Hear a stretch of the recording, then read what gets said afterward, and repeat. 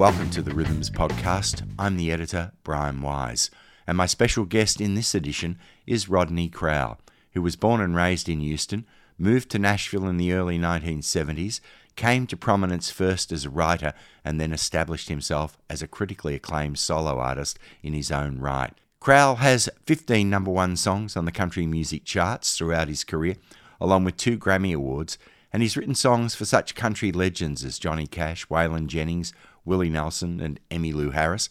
In fact, he was in Emmylou's hot band for 3 years. He's also written for current chart toppers like Tim McGraw and Keith Urban, and he's been covered by Etta James, Van Morrison and Bob Seger, to name just a few. In the last 20 years, Rodney Crowell's been inducted into the Nashville Songwriters Hall of Fame. He's received a Lifetime Achievement Award in Songwriting from the Americana Music Association. He's been honoured with ASCAP's prestigious Founders Award, and in 2019 he was presented with the Poets Award by the Academy of Country Music. He also found time to become a celebrated author, publishing his memoir, Chinaberry Sidewalks, and a lyrical retrospective word for word. For his latest album, The Chicago Sessions, Crowell has journeyed north to the Windy City, Chicago, to record a 10-song set produced by Jeff Tweedy and recorded by Tom Schick at Wilco's Loft.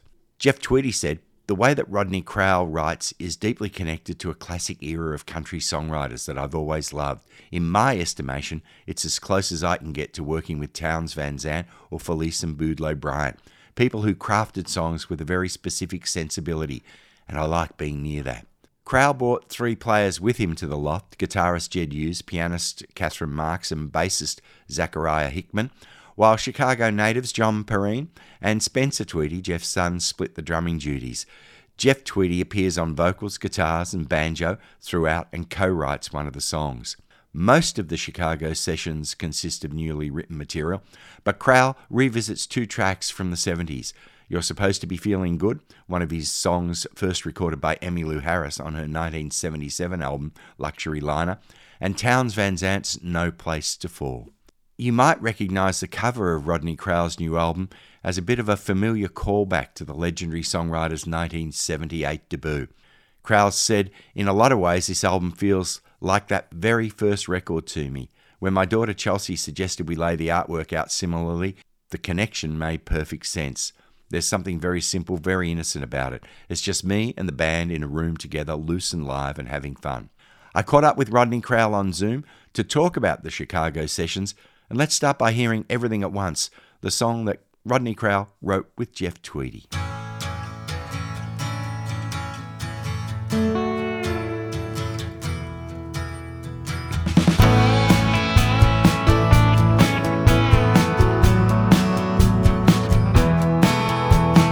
Everything at once, nothing to lean on. Everything at once, all screaming the neon. One of these days, it will all wash away. It's just a matter of time, as they say. Everything at once keeps happening in spite of everything at once. The little things we lose sight of. The sad song the night bird sings, the cracked bell that freedom rings, the hope that tomorrow may bring. Everything at once.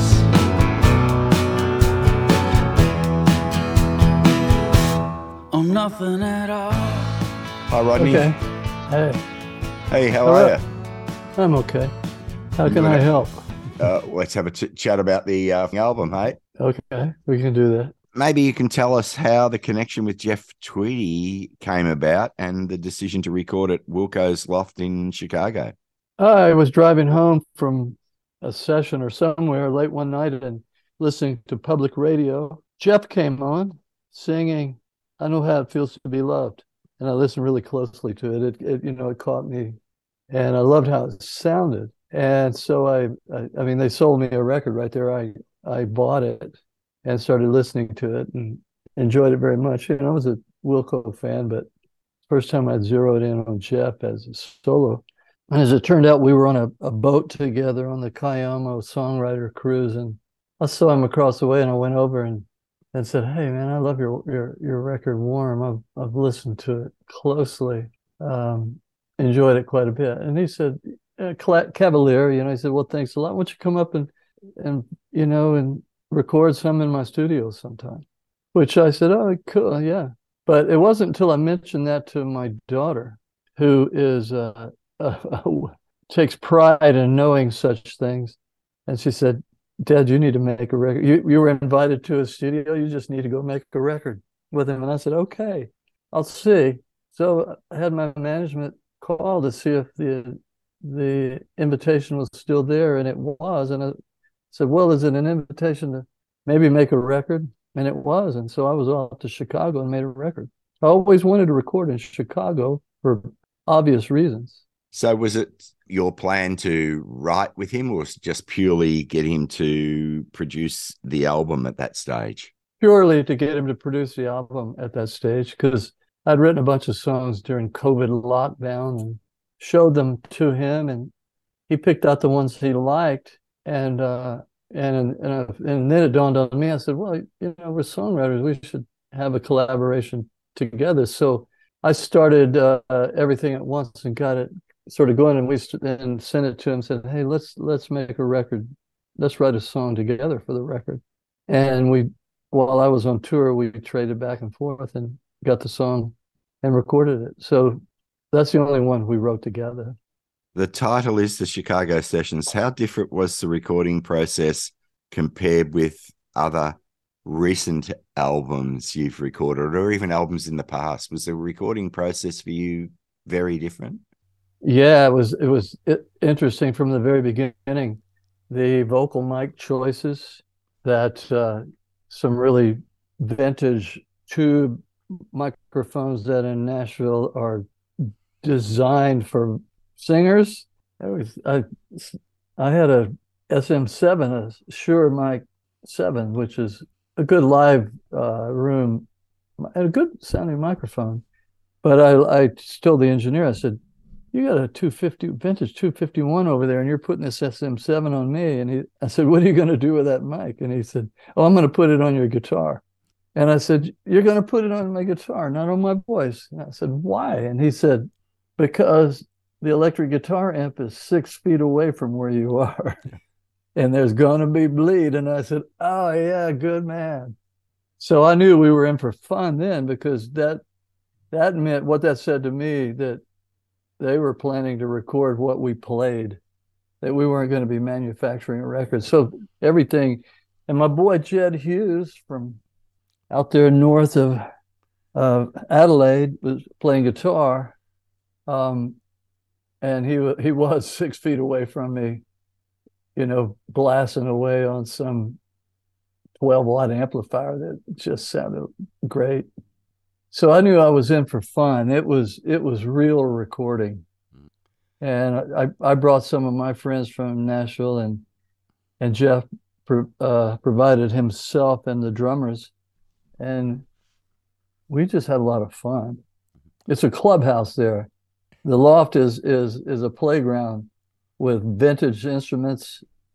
I took a couple of my guitars, and I only played one of my guitars on one song. The rest of the time I just went around cherry picking Jeff's guitars.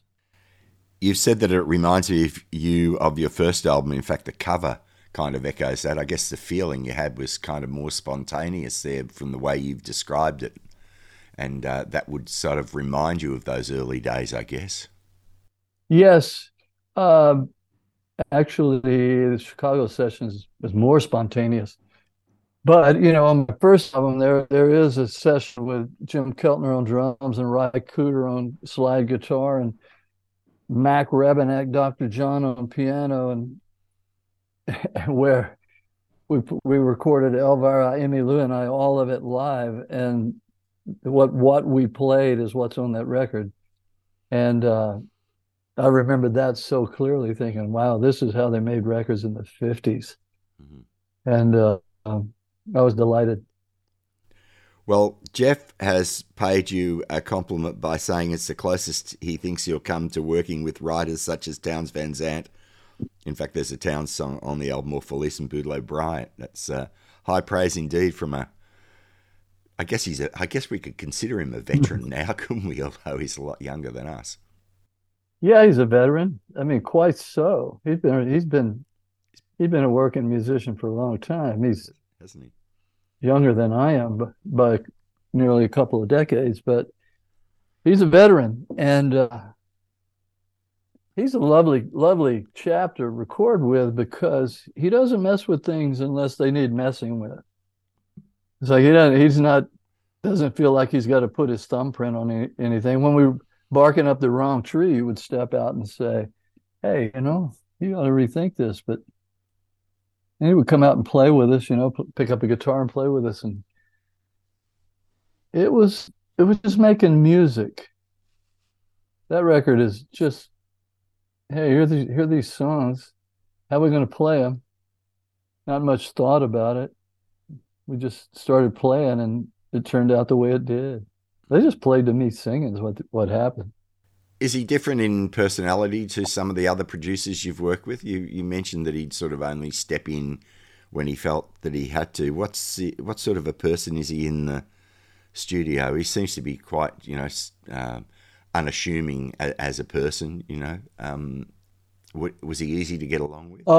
He's great. Yeah, lovely to get along with. But he's not unassuming. He is assuming. Yeah. He knows what he likes. He knows what he likes and he knows what he doesn't like.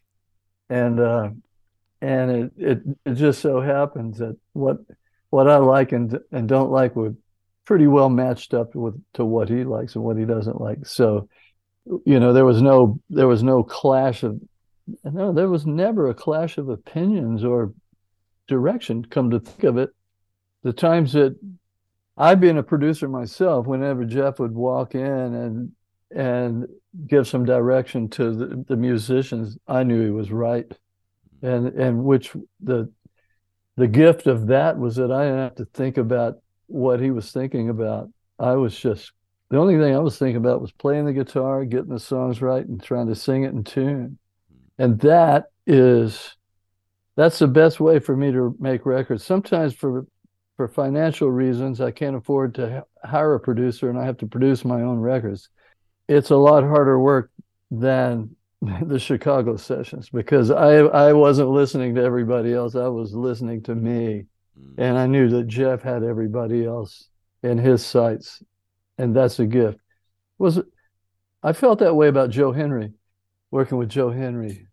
A very similar disposition and bedside manner, really gentle, but wise. And which the kind of gentleness and wisdom that gives you confidence. I've worked with producers before who just flat out didn't like what I was singing and the way I was singing it. That's not easy. That's hard work. That record didn't come out.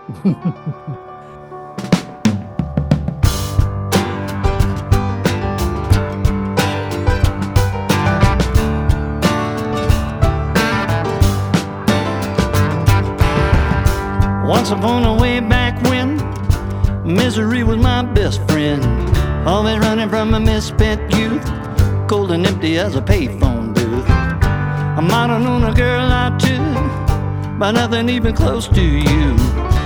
Anyone with eyes could see I'd had about enough of me. How many times have I heard myself say, if I hadn't got lucky, if I hadn't had you on my side, I wouldn't be standing here today. There's a bit of a bluesy rock and roll feeling to the album on quite a few tracks. For example, Oh Miss Claudia is very bluesy. It sounds like I'm trying to think who a blues man that could do that. Or Earl Burnside. Yeah, or very much. I mean, I picked it up. There's an Earl Burnside recording called Oh, Miss Maybelle, let me be your jumping frog. I drank muddy water, sleep in a hollow log, which I played to death. And then one day I was playing the guitar and I go, oh, Miss Claudia, you sure been good to me. And I was just ripping off R.L. Burnside.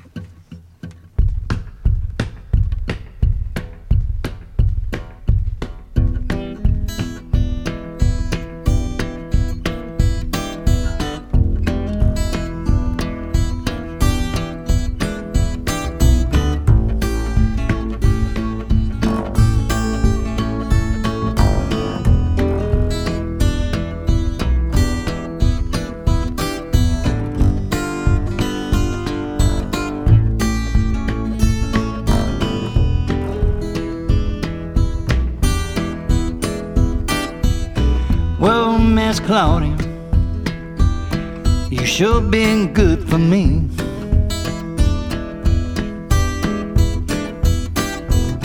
Well, Miss Claudia, girl, you sure been good for me. I done bird dog. And there's a bit of honky-tonk piano on Lucky, and Ever the Dark is a rocker, so it shows quite a few sides of Rodney Crowell's musical personality, doesn't it? Yeah, well, I would think that the bluesy side of it, I've been exploring that for a number of years. It took me a long time.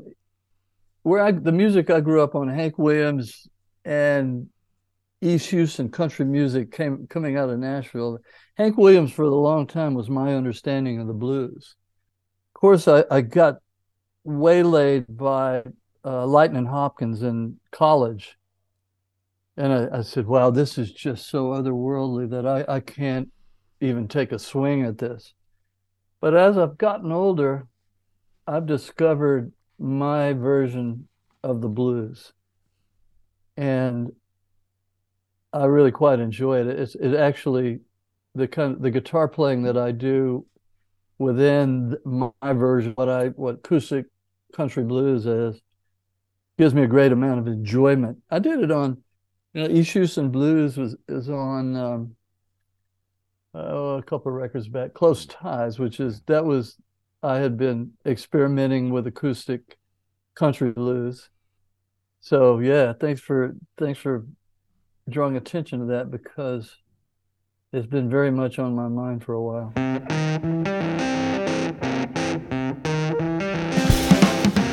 Ever the dark come calling, ever the ground gon' shake, ever it don't stop raining, ever the dam gon' break. Now and then we let a little light in, and then we're back again drawing the blinds. Ever the dark come calling, ever the sun don't shine.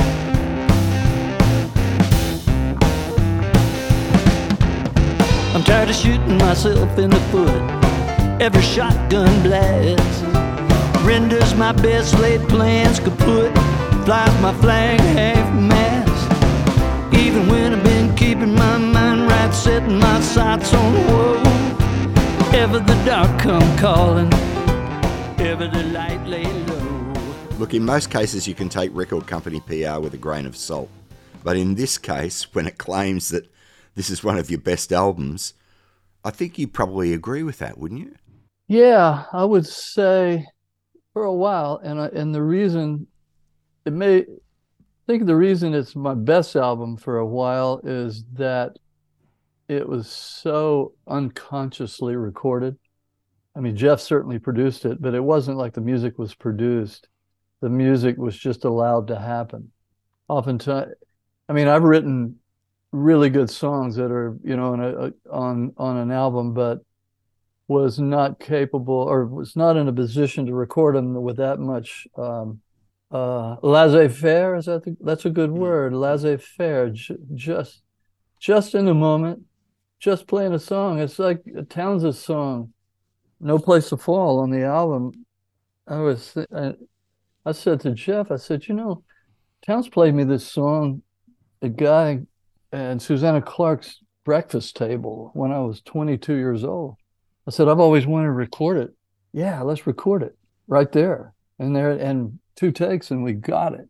I mean, that's not, but I've been playing that song since I first heard Townes play it, just to myself, to somebody who's sitting around playing songs. I say, oh, you know this one. And so I played it for 50 years more. And there you are. Just in a matter of 2 minutes, it was decided that we would record it.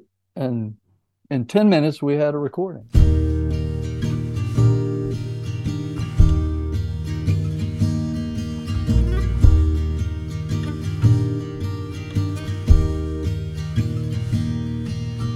If I had no place to fall and I needed to, could I count on you to lay me down? I'd never tell you no lies. I don't believe it's wise. You've got pretty eyes. Won't you dance me around? Time, she's a fast old train. She's here and she's gone and she won't come again. So won't you take my hand? Well, you also revisit another song, earlier song, You're Supposed to Be Feeling Good, don't you, as well? They're probably the 2 older songs on the album, apart the rest being... Oh, yeah. I wrote You're Supposed to Be Feeling Good a long time ago. Emmylou recorded it in 76, maybe, somewhere in there. Luxury Liner, her album. Mm-hmm. I always liked it. I always liked the composition, the music composition of it. I wasn't entirely happy with the lyric, and over the years, I've perfected the lyric from my perspective. And I've wanted to record it for the last 35 years. And it just so happened that I finally hit on something that I thought, I've got it. And I showed it to Jeff, and he said, yes, I think you've got it. And off we go. That song was probably the hardest song to record on the album, to get what we got. We worked for that one.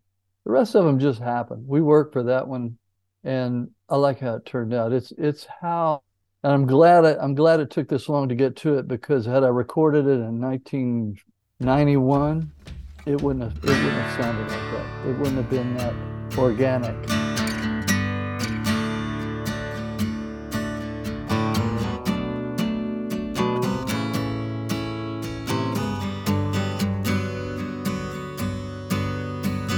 Soulmate, I see you down there, waiting for daybreak to soften your heartache. Last night I treated you badly, but I love you madly. Come high, tide, or low. Old wounds from God only knows when, doing us both in is a hard way to go. And here's what I know: you're supposed to be feeling good now. Everybody said you would. Did you ever wonder why? It all comes down to one big lie. You're supposed to be in your prime now. You're not supposed to be wasting your time, feeling like you're down and down. There's a song on the album that I reckon is really important. I think a lot of people would identify with, particularly after the last few years, a really optimistic song called Somebody Loves You. Yeah, well, it's cynical too. Mm. You know, the cynicism about poor white people and poor black people. The first verse is about a poor white guy. Like, yeah, you know, somebody loves you, and it's like, organized religion is trying to sell them a bill of goods. This is your way to heaven. It's okay if you starve to death because you live the righteous way. You're going to go to heaven. And the black man is like, we poison your water, but hey, somebody loves you, and you know who they're talking about. And it is my belief that somebody does love these somebodies, but not in the way that the dogma is presented. So I'm coming from a cynical place and an optimistic place. Hey, I straddled the fence quite cleverly there, didn't I? Well, I took it more in the optimistic sense, but now I'm going to have to go back and reread it. Yeah, well, I'm talking about climate change in there. I mean, yeah, go check it out, man. You might change your mind. I might.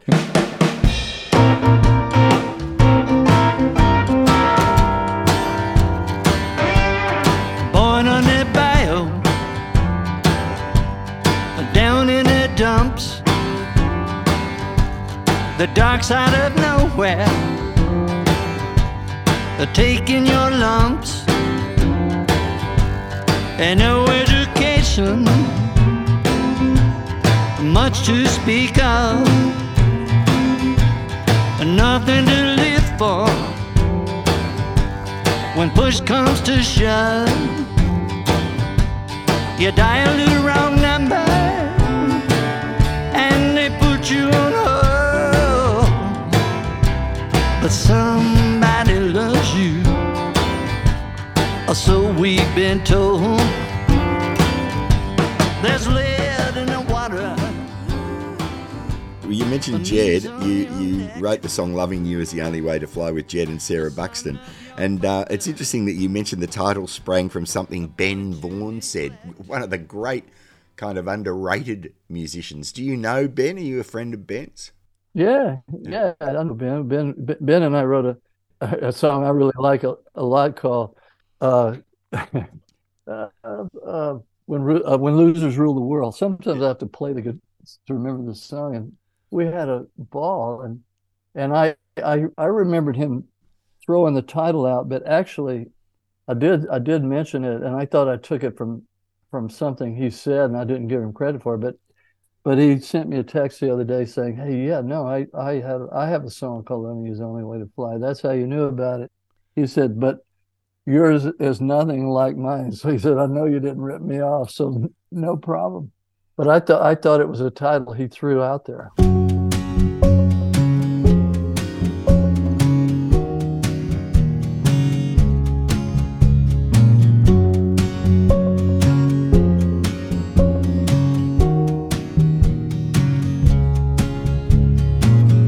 I should have moved on long ago. Why I still want you, I don't know.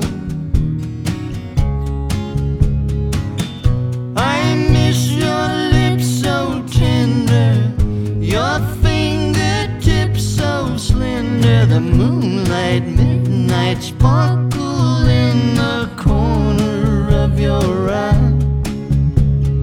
Loving you is the only way.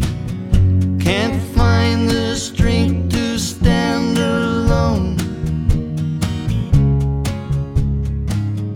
Can't seem to find my way back home. Finally, in talking about the songs, the album ends with "Ready to Move On." Is there a message there? You say, "I'm tired to the bone. I don't want to be left alone." I hope that's not the case. Yeah, at the time, yeah. Haven't you ever felt like, "Hey, leave me alone"? I'm tired of this. Yeah. Doesn't mean I mean, I'm not throwing in the towel. I'm just saying, hey, leave me alone. I like my time alone. I'm a combination of an introvert and an extrovert. I'm happy right here making up songs. I could do just that and be happy as I can be. But I'm also happy on a stage, being an extrovert. I'm a strange bird that way. I guess a lot of us are. But I'm also there's a little politics at the end. I'm kind of going yin and yang with, no right, no wrong, all of the stuff that they try to stuff down our throats. Just leave me alone with that stuff. I want to read Don Quixote. When are we going to see you out in Australia? You're going out on tour in May, I think, in the States. When are we going to see you back here? Well, it was just before I knew we were going to speak, I was thinking, my with guns being what they are here, and I have 4 daughters, and they're militant, trying to get gun. My family's all trying to get gun control. They we could head out for New Zealand or for Australia. We could just all move en masse down there. I bet you I could work in Australia. I bet you I could work. Yeah. I bet I could probably make a living in Australia. I think you could. So I threw that out there. And nobody knocked it down in my family. So we'll just have to keep an eye on what's happening here, because we've lost the thread. And I'm not kidding about that. Listen, I got to wrap it up. Thanks very much for your time. Great to talk to you again. Congratulations on an absolutely terrific album, and I'll keep an eye on the real estate here for you. Okay, good man. All right, thanks, bud. Nice to see you. Bye.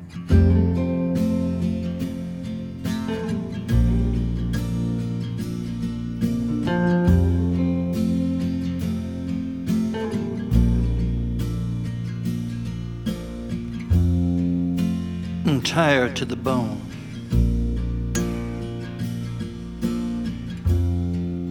And I want to be left alone.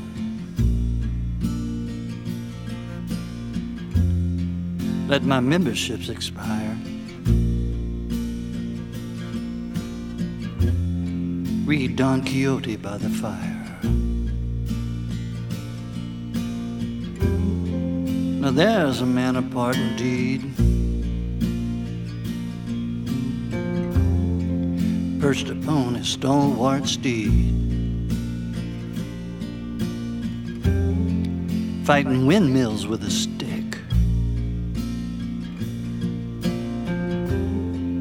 And his friends all think he's sick.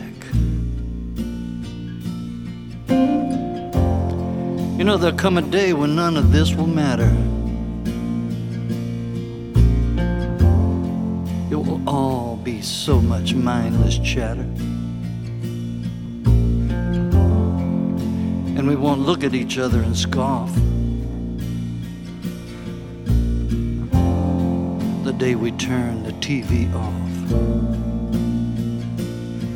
No right, no wrong, no weak, no strong, no black, no white, no dark, no light, no in, no out, no faith, no doubt, no red. From his latest album, produced by Jeff Tweedy and engineered by Tom Schick, that's Rodney Crowell with the song that ends the album, Ready to Move On. And I've been talking to Rodney Crowell in this edition of the Rhythms podcast.